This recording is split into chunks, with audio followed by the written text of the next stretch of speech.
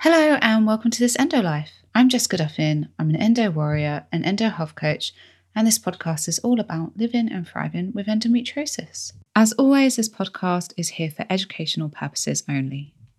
Please consult your medical practitioner before making any nutritional changes or bringing in any supplements. Today's episode is sponsored by Sensate. Sensate is a wearable, portable device that, when paired with the sessions in the Sensate app, works towards reducing stress and improving well-being through low-frequency sound waves and vibration. The device emits infrasonic sound waves that are synchronized with the soundscapes in the app to provide deep relaxation in 10 to 30-minute sessions. Sensate not only works towards releasing stress and anxieties in the present moment, but it also increases your stress resilience over time, improves your heart rate variability, and helps with better quality sleep, among many other benefits. As some of you know, I've been dealing a lot with nervous system dysregulation and I'm working towards healing that. And part of this process has been using Sensate. And I have to say, the more that I use it, the more I'm convinced that nothing can calm my mind or body down as quickly as Sensate. Whilst traveling, I have had a couple of dysautonomia flares, especially when we're on the move. And just last week, I had a pretty bad one and I was struggling to breathe. My heart was racing, I was shaking, I was sweating, and the world was just spinning. And eventually I couldn't stand up and I started feeling faint. So I had to sit down. And this had been coming on all morning, really, since I'd woken up. It went on for about 3 hours. And eventually we realized, let's try Sensate. Got the Sensate device out and everything started to normalize within literally minutes. So many of us with endometriosis deal with chronic stress from the condition itself. Some of us will have a history of childhood and adolescent trauma, as has been found in the research, and coexistent conditions such as nervous system dysregulation, POTS, high or low cortisol, and SIBO, to name a couple. And Sensate can actually help with all of these conditions by supporting the health of our vagus nerve, which plays a role in all of these issues. So whether you're just trying to deal with the stress of living with endo, or you want better sleep, or you need extra help managing these conditions, Sensate could really provide the missing piece. I use vagus nerve exercises with all of my clients, and Sensate just makes that work so much easier, which means better and faster results. Sensate is providing my listeners with $30 off with code ENDOLIFE in all capitals. That's ENDOLIFE. The link to learn more and to read up on all of the science is in the show notes. And if Sensate is within your budget, I really just couldn't recommend it more as part of your healing toolkit. If I could give all of my clients one of these as soon as they begin working with me, I would. That's how much I love Sensate. So again, the code is ENDOLIFE, ENDOLIFE, all capitals, and the link to Sensate is in the show notes. Before we dive into today's episode, I want to give a shout out to my lovely sponsors at BU. And I wanted to tell you about their new bath bombs, which are naturally made and contain beautiful essential oils. And their peppermint and eucalyptus essential oils bath bomb is doing so well right now with endometriosis community. They're getting loads of feedback about it. And, if you love the patches themselves, you're going to love the bath bombs because essentially it's the patch in a bath bomb. So, if you're on your period or if you're in pain, you could have a bath with some of the bath bombs or one of them. Don't know, you could have multiple if you want. And then get out the bath, maybe rub in some CBD balm and put your patch on top, which is what a lot of people are feeding back that they're doing. So I would love to do that, but I don't have a bath, so I can't. But if you have a bath, then, I think these new bath bombs could be a lovely way to help alleviate some of your pain. So if you'd like to check them out, you can go to BU, which is buonline.co.uk, and you can also order them from anywhere in the world on cultbeauty.co.uk, and they deliver worldwide. So in today's episode, I am actually interviewing the inventor of Sensate, Stefan Chmieluk. He is an integrated healthcare physician, author, teacher, and founder of the New Medicine Group in Harley Street, London. In this episode, Stefan and I are talking about the vagus nerve and the nervous system and how together they work to support our health, and how when they're not working properly, that can impact or even trigger certain conditions. In today's episode, we discuss what the vagus nerve is and its role in the body, how the vagus nerve regulates our stress response, whether the vagus nerve can become damaged or impaired and the effects that that can have on the body, what heart rate variability is and how we can use that to understand the health of our vagus nerve, how we can improve the health of our vagus nerve and how Sensate can actually aid with that, whether Sensate can improve symptoms of endo and associated conditions such as POTS, gut problems, anxiety, and chronic pain, and the most effective way to use Sensate for these issues and recovery. Now, not only is Stefan a leader in integrated healthcare and vagal toning, but he's also just the most compassionate, thoughtful, understanding, sincerest, loveliest man to talk to. And I really enjoyed this conversation. If you're interested in actually working with Stefan at his clinic in Harley Street or with his team, I've also dropped the link to his Harley Street clinic in the show notes. That's not part of the sponsorship, but I just wanted to let you guys know you're going to hear him talk about it a little bit. If you are interested, the link is in the show notes. Okay, let's get to the episode. So, Stefan, welcome to the show, and thank you so much for being here and for my lovely device, which I'm so excited to talk about today. Jessica, thank you so much for inviting me on. It's a great honor. So, can you, before we dive into the vagus nerve and Sensate, can you introduce yourself and the work that you're doing in the world? Yeah, so Stefan Chmielek, the last 35 years I've been a physician. I'm founder of the New Medicine Group in Harley Street, who are the UK's main integrated healthcare team. So we've been dedicated for decades, really, to exploring complex and particularly autonomic issues, which from our clinical experience seems to be one of the main issues that people are in their widest form complaining from, and also is an area that's not terribly well assessed or treated with mainstream medicine. About 5 years ago, I started specializing in practical ways for large numbers of people to be able to self-regulate. I've been using breathing and meditation practices in my practice for decades, but I noticed that people's ability to engage with these kind of practices really declined. And the classical meditation techniques, apps, etc., really effectively ceased to work. In fact, a lot of people I found can feel more anxious or more stressed when they try to notice their breathing, they try to relax. And I think that's simply just because we're so massively overwhelmed with information. So I developed a technology called Sensate, which we tested in clinic for a couple of years, had great results, so we've now rolled out into a commercially available product. And just it seems to be having just fantastic results in enabling people to have meditation-like experiences, but without the many complex issues associated with deep relaxation. Yeah, absolutely. And I really love that you have said, it was difficult for patients to keep up with the practices, because there always seems to be, especially when you've got chronic illnesses or some sort of nervous system dysregulation, there seems so much that you need to do, which just makes you more stressed about it. And then, if you miss a session, you beat yourself up. But there is something about, for better or worse, there's something about having a device that makes it feel easier.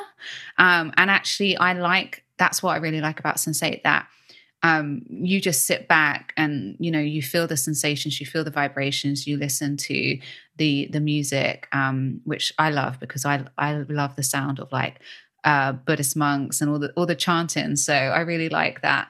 But when I do meditate, I get a bit panicky when I'm trying to do the breathing, especially box breathing or following my breath. It feels uncomfortable, and I like meditating, but there's always this kind of undercurrent of anxiety for me that I haven't experienced yet with Sensate. I feel like it's almost like done for me meditation. Yeah, Michelle, one of my team members, she says one of the reasons she loves Sensate is because you can't fail at it. Yes, yeah, that's exactly it. And that was, I mean, what you describe is, I can reassure you, incredibly common. I mean, you describe finding it hard and feeling anxious during meditation. I can confirm that is 99% of people's experience. Wow. And I think what isn't commonly acknowledged enough is quite how difficult meditation and self-regulation is. Mm-hmm. So although it may be a fantastic thing, and truly it is. I mean, I've trained with Buddhist monks. I've trained with Jon Kabat-Zinn, who was the developer of mindfulness. So I've got, wow. I have a lot of interesting background and knowledge which I use. But I had a real crisis when it became obvious that the people I was working with effectively couldn't really benefit from. They couldn't engage with the information I had to give them. Mm. And I nearly gave up and thought, well, what am I doing here? And then I realized that actually my mission, my purpose was to find a way for these hundreds of millions of people worldwide to be able to self-regulate without using techniques which they just simply weren't able to engage with. So I sometimes slightly jokingly say that if you want somebody to have a panic attack, just ask them to notice their breathing. It feels so accurate from my experience, honestly. Yeah, and the problem with meditation is that it's incredibly hard, and it's asking you to sit with yourself and notice how you feel.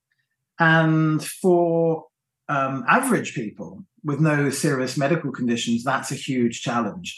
For people who are symptomatic, that's an insurmountable challenge. Yeah. Because, of course, how you're feeling isn't great. Mm-hmm. And there's so much trauma with a small t, as well as PTSD, that's deeply intertwined with chronic health problems, that sitting with ourselves in silence, in stillness, is a huge ask when the system is dysregulated. Yeah, I couldn't agree more. I mean, I've had quite bad interstitial cystitis. Well, I mean, I've had it for years, but it's been really bad for the past 3 years. And I have been told so many times just to meditate through it and focus on the pain, and eventually it will kind of, disappear in a way or minimize, but it just almost becomes like a ball of fire the more I sit there focusing on it. Whereas, with Sensate, I am so relaxed afterwards. I've had a couple of times where I'm so relaxed afterwards that I don't really want to move out of my cocoon. And so I end up falling asleep with it on and waking up. It's probably not the safest thing. Waking up 3 hours later with my headphones wrapped around my neck.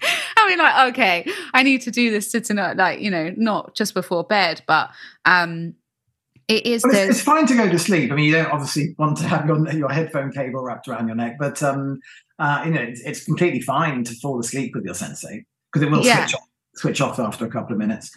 Yeah, no, it does. Yeah. It does switch off. It's more the headphones, probably not ideal. And probably the single biggest benefit that people report is benefits to sleep. Okay. Yeah, that's really interesting. No, I've definitely noticed that. So Sensate works on the vagus nerve, and actually I do a lot of vagus nerve work with my clients. I know you do a lot of vagus nerve work.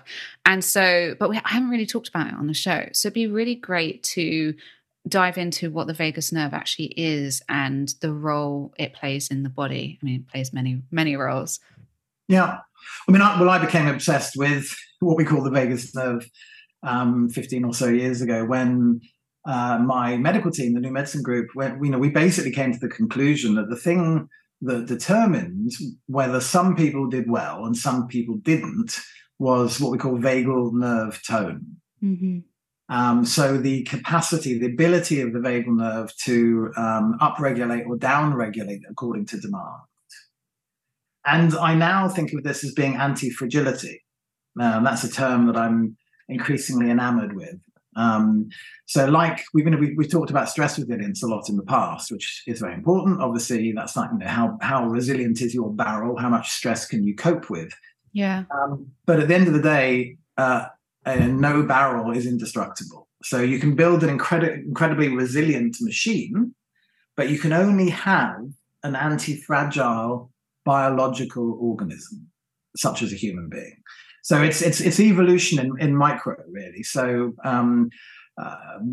all life on the planet has evolved in response to challenge. And our anti-fragility increases by gentle challenge. Right. So the example I like of this is the trees in the Arizona biosphere. They have this biosphere they've created in the Arizona desert, which is astronauts go and live in for 6 months to try and understand what it might be like to live on a base on Mars. And within the biosphere, they have to hold the trees up with wires because the absence of wind means the trees don't have anything to react against, and they would otherwise fall down. We actually need a degree of stress. We need a degree of challenge in our lives to be able to overcome adversity. We can't be too comfortable. We have to have some discomfort. Now, of course, if the discomfort is overwhelming, then we simply retreat into a more cocoon-like state and don't have the ability to learn how to adapt to that. So for me, it's all about increasing your vagal nerve tone so that we can pendulate physical challenges, mental, emotional challenges, and actually become more anti-fragile rather than more delicate as a result. And if we look at all the other interesting biometrics like HRV, heart rate variability, breath rate, all the other autonomic functions, we can see that those are essentially under the governance of the autonomic immune system, autonomic nervous system, of which the largest branch is the vagus nerve. So we talk about the vagus nerve a lot.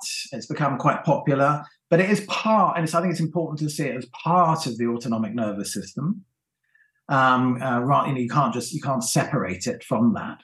Yeah. And that, of course, the autonomic nervous system is part of the central nervous system, and very importantly, is part of the whole fascial network that travels everywhere in the body, which is essentially water in gel form that wraps around every structure within the body. And it's a wonderful wonderful medium for the transmission of sound, which is how Sensate works. It uses low frequency sound. And we're testing this and trying to prove this at the moment. But my belief is that sound travels through the body via this connective tissue, this fascia. Oh, wow. Okay, that's so interesting. So I think you mentioned when we were talking previously on emails, that this is a complete, I kind of going off on a tangent, but you mentioned that the vagus nerve actually connects to the pelvic floor and sacral nerves, and that's not always illustrated in a textbook. So it does have a role in, sex organs and the bladder, which is really important to my listeners because they all have endometriosis and about 80% of them have interstitial cystitis as well. So that's not really talked about that much. We talk about the stress response and the gut, but heart rate, breathing, but you see it's also affecting, sex organs and the bladder. Yeah, definitely. So when we talk about the gut-brain superhighway, that's literally a physical description of the vagus nerve. That is the vagus nerve. That's the physical highway that connects the brainstem to the gut. The gut is another brain. It's recognized as a brain. It's the feeling brain. But also there are branches of the vagus nerve which connect to spinal nerves, which then innervate the sacrum, the very lowest part of the spine, which controls the structures within the pelvis. So the pelvic floor, the bladder, the sex organs. So there is a direct connection. And in fact, I understand that you can produce sexual stimulation by stimulating S2, the second sacral nerve. So we know that stimulation or affect within those structures has a direct effect on the organs there. So the autonomic nervous system and the vagus nerve isn't only about the gut and the heart and the lungs and the upper structures. It has an impact right the way down into the pelvic floor. Absolutely. Okay. I think this is going to be really interesting for a lot of listeners because pelvic pain is probably the biggest symptom that they're dealing with. So let's talk about the vagus nerve and how it regulates our stress response and nervous system. Because obviously when that's not working well, those systems tend to go awry. Yeah, so the first thing that tends to happen when we feel stressed or anxious is that our breathing changes. And this can be from a very young age,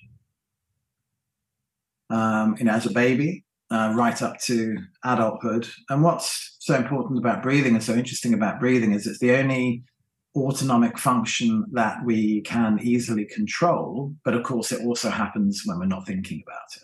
Mm-hmm. Otherwise, we wouldn't be able to breathe when we were asleep, etc. So because we can change the breathing pattern merely by thought and by willpower, we do. So it's very common for stress or anxiety or trauma to lead to a breath holding pattern or an upper chest rapid breathing pattern leading to hypocapnia, low CO2, which then increases what's called nociceptive capacity, so pain sensitivity.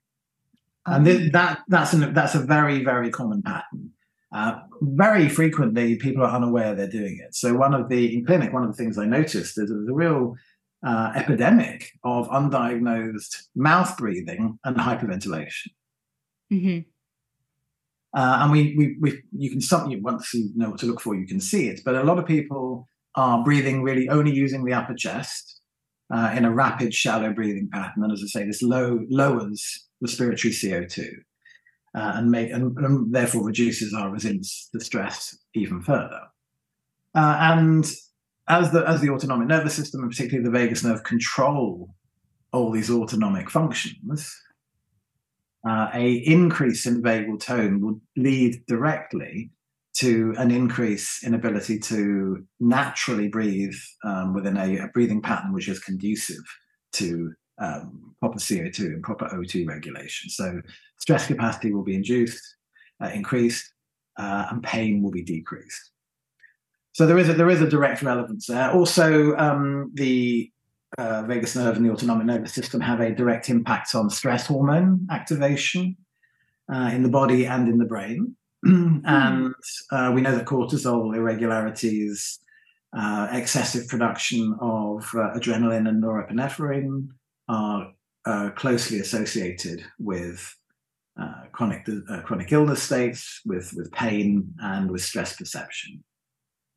Yeah, absolutely. I mean, there's research on endometriosis with, I think it's something about 90% of participants showing low waking cortisol output and high perceived stress.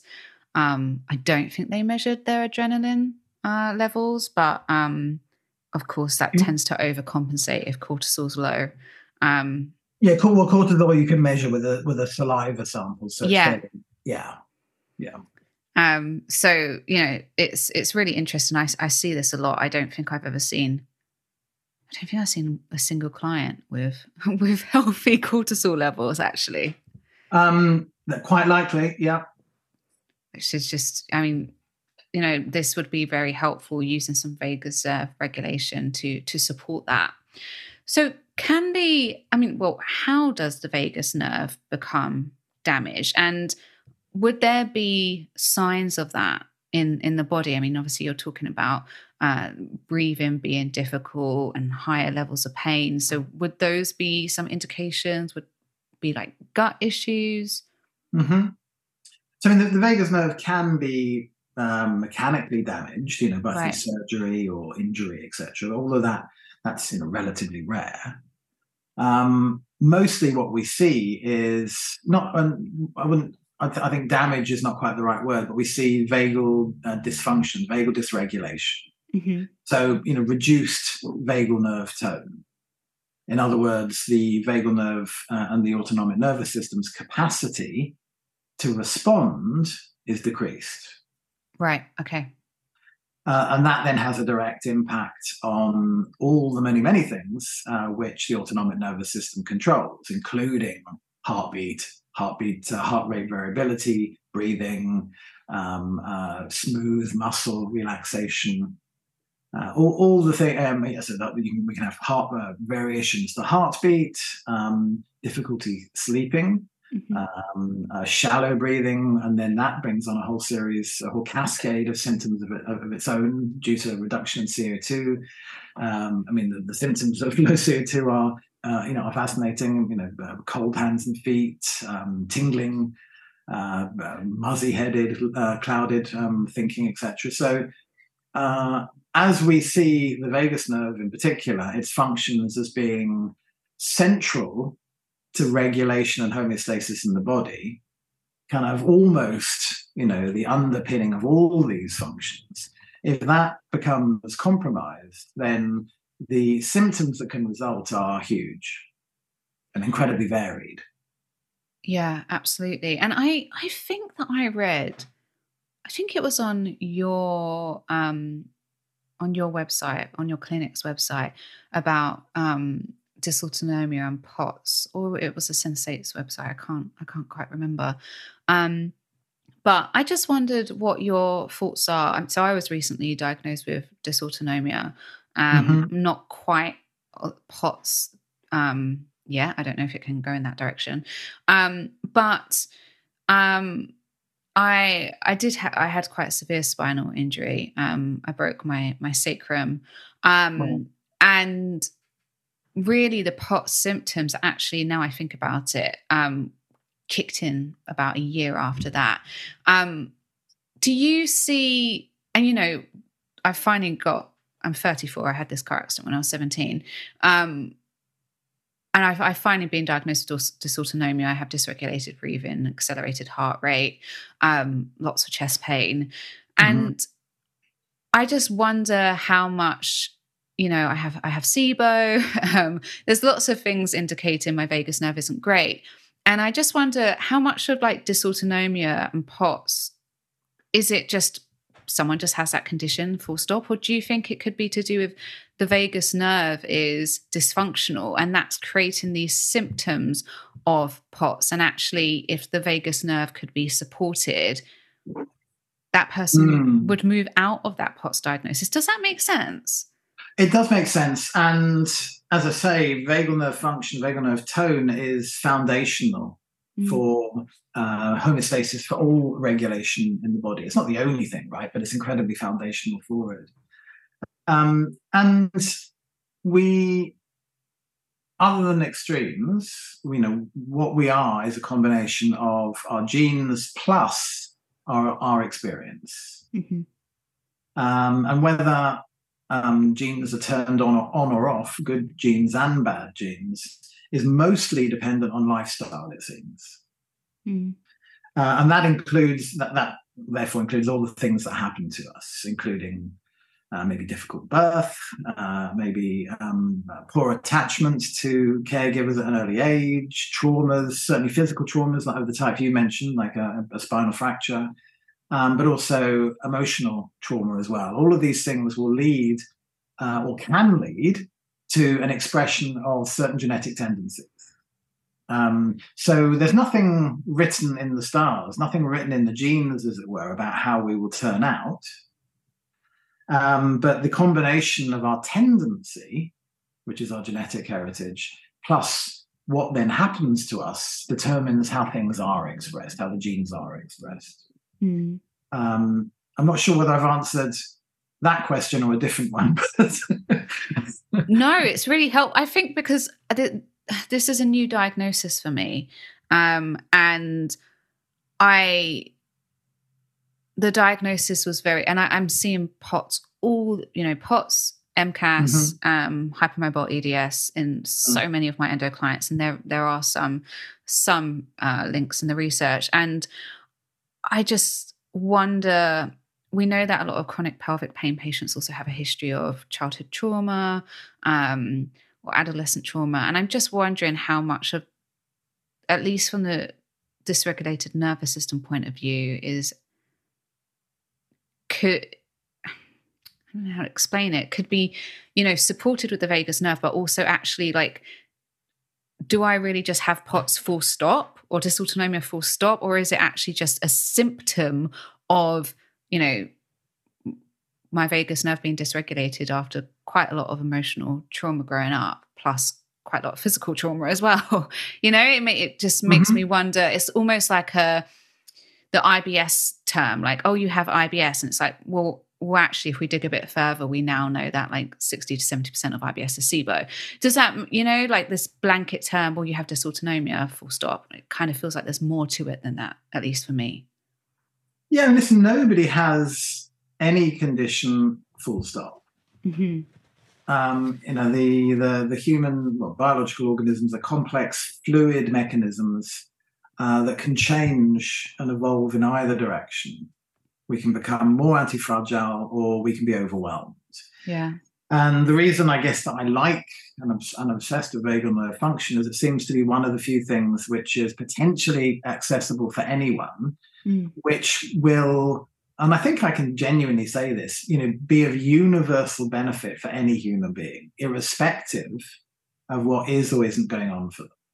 Yeah. So for people who are not majorly symptomatic, that doesn't mean there isn't a problem, but if they're who are not majorly symptomatic, then increase in vagal nerve tone will hopefully stop them from becoming symptomatic.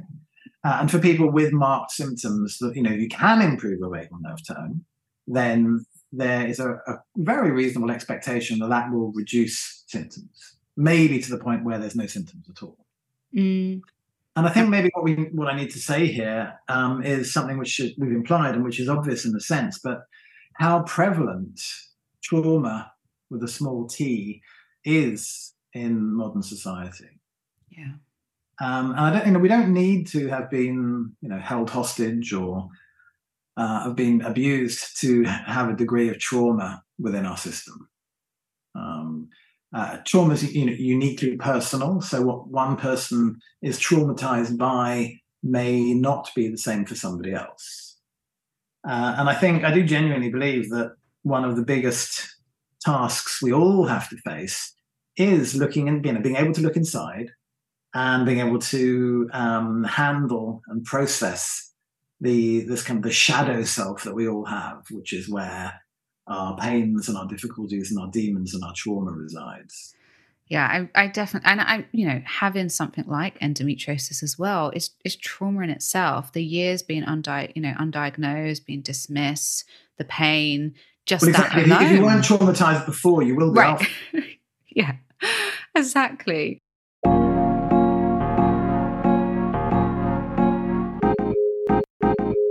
Just a reminder that this episode is sponsored by BU. These natural patches last for 12 hours, so they bring you prolonged relief and can begin working on relaxing your muscles before the pain kicks in, so you're prepared even if your period comes during the middle of the day. Some people even find that wearing them a night before their period can really help soothe the inflammation in the area. To shop, just head to the link in my show notes.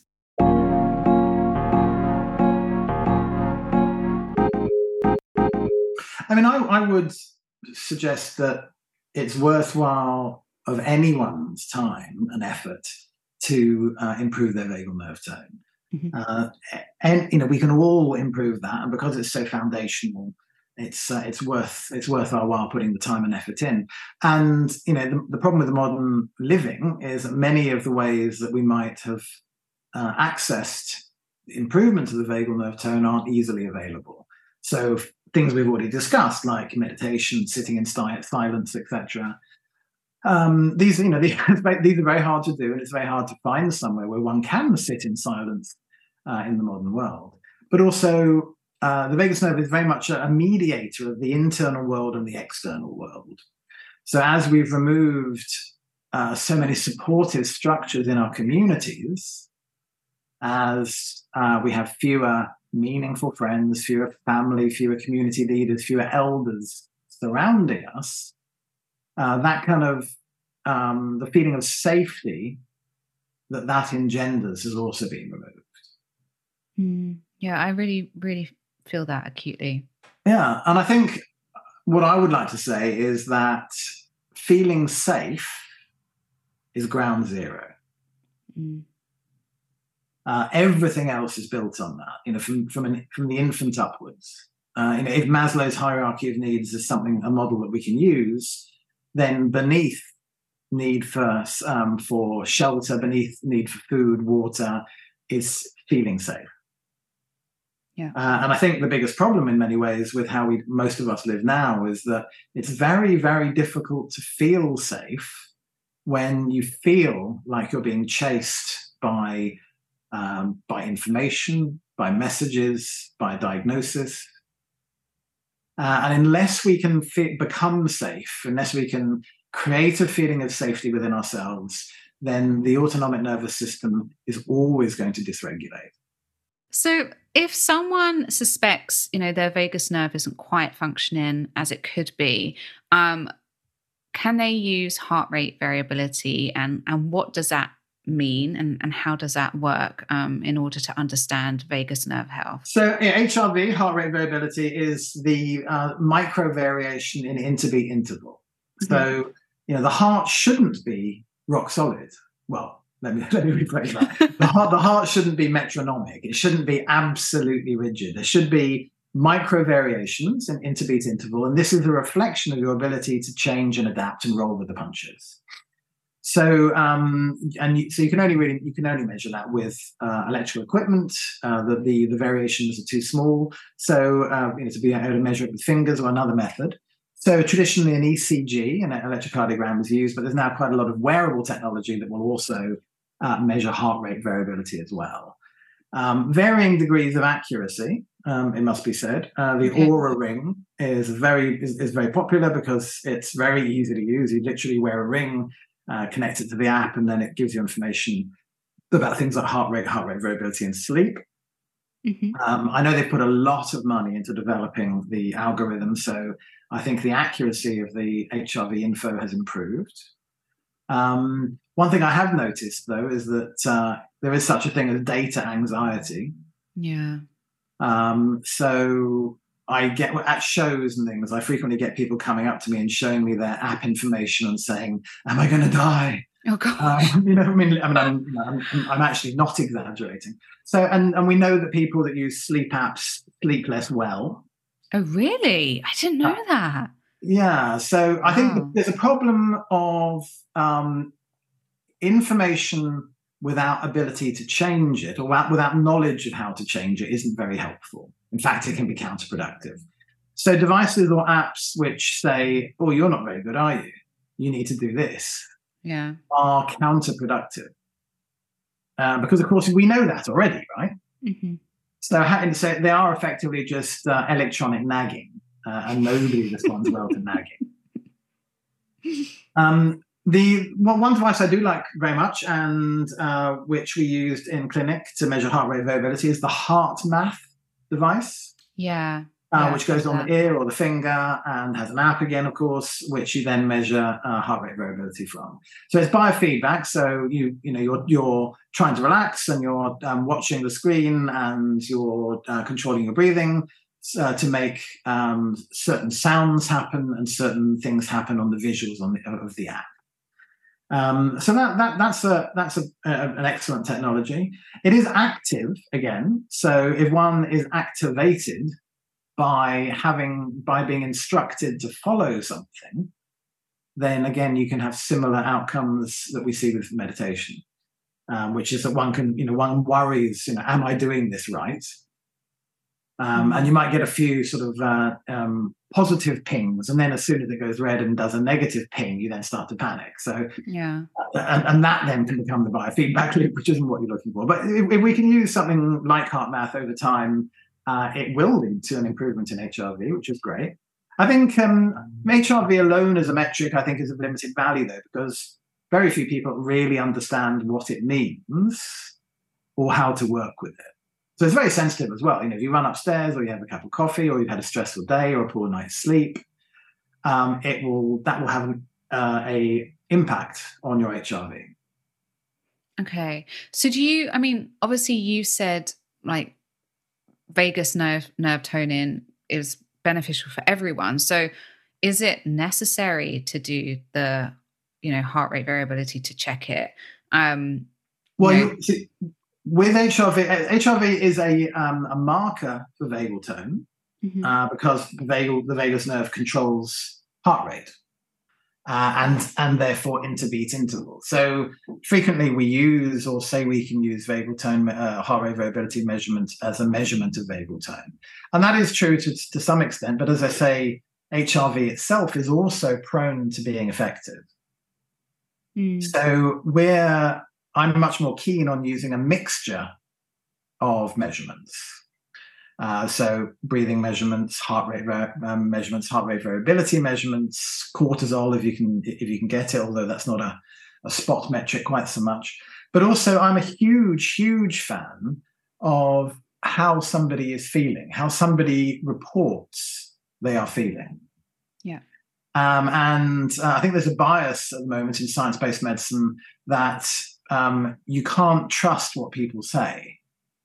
So therefore, the whole field of subjective well-being is largely discounted within medical research. It's used within psychology research, but it's often regarded as something rather flaky and not to be trusted within neurology, etc. But my experience is that how people feel and how people report they feel is as accurate and probably more accurate than any other metric.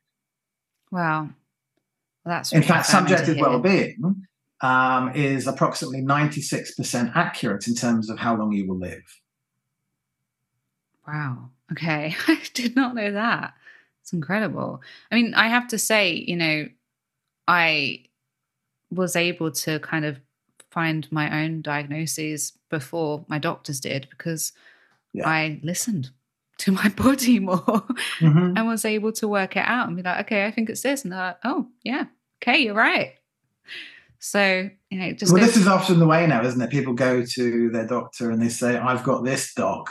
And of course, we are the experts on our own bodies. Yeah. We can know more than anybody else, even if we don't know the Latin name for it. Right. Yeah. And I think it's about, trusting ourselves as well. And hopefully finding a doctor who listens and appreciates what the patient has to say. I think that makes all the difference, especially within my, the community that I'm in. We're often dismissed a lot historically, but hopefully that's starting to change. Yeah, that would be good. That would be good to think. Yeah, fingers crossed. So how can we improve the health of the vagus nerve, like vagal tone? I know you've mentioned some examples and some of them are trickier than others, but do you have any kind of go-tos? And also it'd be great to hear about Sensate and how that works. I've just written a blog, actually, literally went up today on the website about rest and the power of rest. And I think it's impossible really to over stress, as it were, how important sufficient rest is. And I've written this at Christmas time, holiday time, because although this should be a time of rest and reflection, in harmony with the world outside as we move from autumn to winter, as everything returns to the soil to hibernate, to regenerate. In fact, in actuality, often the opposite is the case. So we run around trying to do too much, trying to please everyone. For a lot of people, the holiday period can also be very challenging emotionally for a multitude of reasons. Yeah, absolutely. And I'm really encouraging people to see winter in particular and the holiday period as a time of rest and recovery and recuperation. So, we can't really expect to recover and heal from anything if we're not getting good quality sleep. Mm-hmm. And, of course, the problem with sleep is the harder you try to sleep, the less you're then anxious about sleeping, right? So, which is, I mentioned sleep apps tend to give people worse sleep. So a big part of dealing with autoimmune conditions, because what is an autoimmune condition? It's the body rebelling, like a small baby, not because it hates you, because of course your body loves you, but because it's confused and wants attention and doesn't know how else to seek it. Yeah, that makes a lot of sense. So in the same way as we wouldn't shout at a baby, to be quiet and stop seeking attention. We have to have a similar attitude to our own bodies. Yeah, we have to love them unconditionally, despite the fact that they cry and piss and shit everywhere. And, we have to hug our own bodies and love ourselves. And I think what we see commonly in trauma, commonly in people, so many of us with complex medical conditions, is insufficient self-love. Yeah, low self-esteem, low confidence. Mm. And these are not easy things to address. But I suppose what I'm saying is overall, there are techniques, of course, many things that one can do to specifically target the vagus nerve, including, meditation, etc. But what we all have to be thinking about, in my opinion, is how do we learn to be more comfortable in our own skins? How do we learn to love ourselves unconditionally? And that's a lifelong task, which is why I've kind of put it up front. So it's the big thing that we should all aim for. Yeah. And therefore more rest. Rest is an absolutely vital piece of self-care. Absolutely vital. So, but thinking of practical things we can do, one I like most is humming. So every society on the planet has developed some kind of method for making the chest resonate. Yeah. Singing, chanting, drumming, omming, humming. And we can all hum. That's the nice thing as well. Everybody can hum, even if they can't sing. I think most people can hear a note in their head, but may not be able to reproduce it with their vocal cords. But we can all hum. So humming is simply the act of breathing out through the nose while creating a sound at the back of the throat. Mm-hmm. And we can practice this somewhere where we don't feel self-conscious, maybe not on the tube, although why not? And by making and you can play with humming, using different sounds, different notes, take it higher up in the throat, take it lower down in the chest.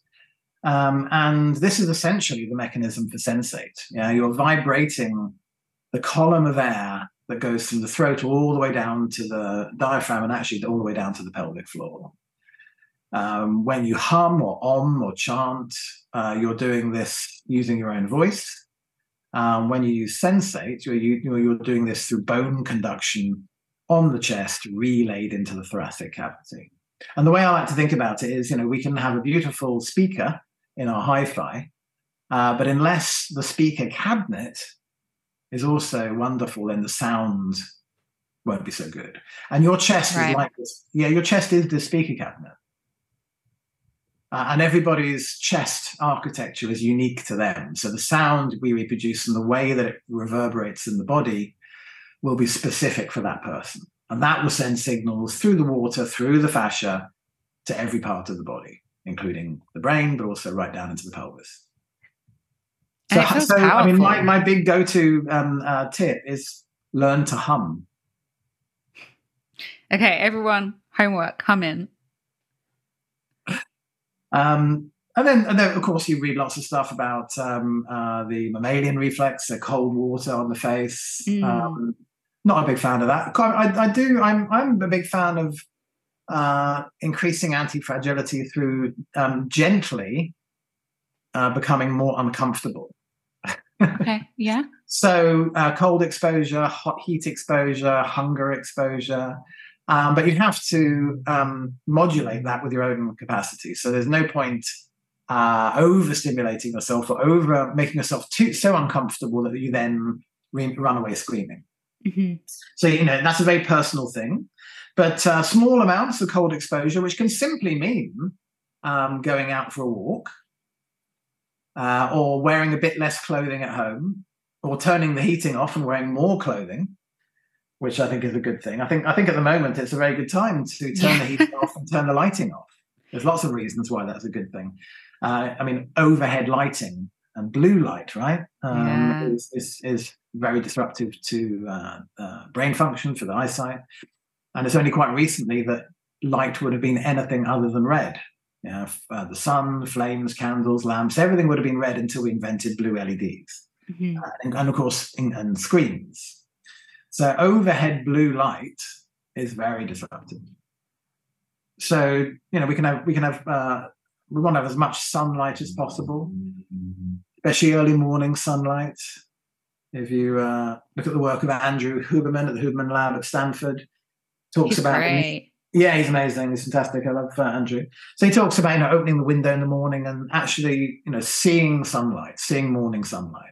Yeah, that's exactly what I do every day. Yeah, I mean, get light to my eyes. There's a brilliant mantra that somebody on my rewilding group said to me, which is sun before screen. Love that. I like that. Yeah. So even a sheet of glass in a room or in a car will reduce the beneficial properties of light by, I think it's about 50 times. Wow. So open that window. Yeah. Yeah, and actually, don't stare at the sun, obviously, but and at the moment it's a bit later, but allow morning sunlight to enter your system. Yeah, absolutely. And that's so important for, low waking cortisol levels, because cortisol is regulated by the sun. So for so many listeners, that is such a simple step that can improve waking cortisol levels and make people feel more energized in the morning and not like they haven't slept at all. Well, absolutely. And then at the other end of the day, to avoid screen use. After dinner, say. Certainly, I strongly encourage people not to have mobile phones in their bedroom or TVs in their bedroom. Yeah. And at night, turn the lights down. Try not to have overhead light. Try not to have LED. Yeah, make use of candles, especially at this kind of time. It becomes cozy. I'm in Sweden, so I'm surrounded by candles and love lots of hygge. Yeah. Absolutely. Yeah, absolutely. So how can someone use Sensate? Like, what would be the most effective way to use Sensate for these conditions that we talked about, today, endometriosis and its co-conditions of like POTS, dysautonomia, SIBO, chronic pain? Well, again, by toning the vagus nerve, you have the potential to have an impact on all those conditions, which is the lovely thing about it. And the use case for Sensate is pretty straightforward, and it's designed in a way that's very simple to do and quick to do. So, you basically lie back, you pop the Sensate device on your chest in the right place in the center of the chest. I use it in the bag because I actually like that kind of quality in between a couple of layers of clothing. So it's just kind of snugly held there. Choose the tune you want on the app, pop your headphones on, close your eyes or use your eye mask, and then just lie back. And then we don't ask people to do anything during Sensate. We ask nothing of you. So you don't need to follow anything. You don't need to count your breath. You don't need to try and breathe in any special way. In fact, the more that you just simply surrender to the process, the more your autonomic nervous system will take over, which is what you're looking for. Right. Okay. And the use case is 10 minutes once a day. And for the vast majority of people, that they can see some difference after a first 10-minute session. For some people, they have to repeat sessions over a matter of days or weeks before they really notice a lot of difference. But for most people, literally, a single 10-minute session produces a noticeable effect.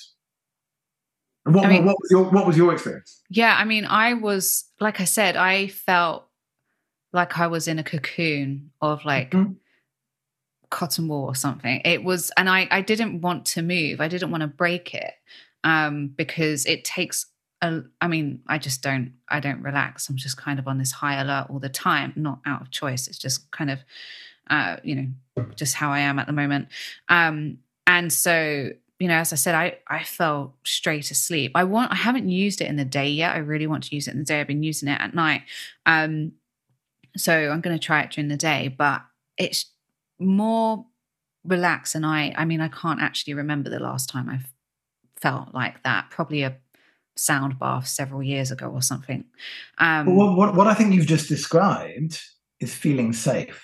Yeah. And of course, a lot of people, I say it's 10 minutes once a day, and that's what we ask of people. But many people do several sessions because they find it to be a very enjoyable and easy and simple process. So we have people that use it 6, 8, 10 times a day. I mean, I've got mine on most of the time. Really?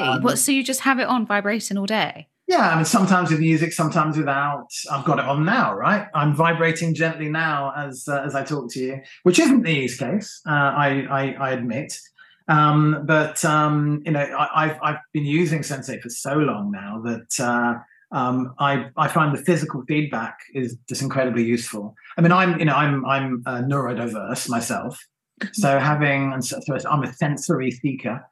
So having some kind of sensory data coming back into my system is very reassuring. Yeah. So can you just because I thought it just turns off after 10 minutes, but you just keep turning it back on if you want to. Yeah, I play different sessions. So we have 10, 20 and 30-minute sessions. We will be introducing longer sessions as well, particularly for sleep. Mm-hmm. We're launching a new version of the app quite shortly before the end of the year, which will have the option to have some longer sessions. But it does turn off. At the end of the session, it will turn off. Yes. Okay, so you just switch it back on, which I mean, it's super simple. It's just between your chest, and it's one button. So, Stefan, I'm aware that you need to hop off. So, thank you so much for this incredible conversation. Where can people find you? Find out about your clinic? How can they get hold of Sensate? Well, it's been an absolute pleasure being on. My mission is to positively impact the lives of 100 million people by 2025. And so outreach. What a goal. I love it. Oh, well, there you go. So outreach is incredibly important. We have now, our users have now used 25 million Sensate minutes. So we are moving in the right direction. So the website is getsensate.com. And it's all there. You can find the blog, and there's lots of articles there, lots of info. There's obviously a contact us link, etc. People are indeed very welcome to use the website to write to me and ask any direct questions also. Oh, perfect. I'll put the link in the show notes for anyone who wants to check it out. Well, thank you so much for coming on, and I'm looking forward to hearing what everyone thinks about this show. Excellent. Thank you so much. So that's it. Thank you so much for listening. If you want to find out more about what I do or read more on endometriosis and living well with it, you can head to my Instagram page, which is this_endolife. You can head to my website, which is www.thisendolife.com. And you can also get a free guide to managing endometriosis naturally on my website. I've put the link in my show notes. It's a beginner's guide to getting started on all of the areas that I have worked on to help reduce my endometriosis symptoms and pain and live well with endometriosis. As always, if you like this show, please rate, review, and or subscribe. Really, truly does help others to hear the podcast, and hopefully will help them to live better with endometriosis. This episode was produced by The Pod Farm. Whether you're an established podcaster or just getting started, visit thepodfarm.com to see how they can help you go from an idea to a finished show that's ready to be heard by the world.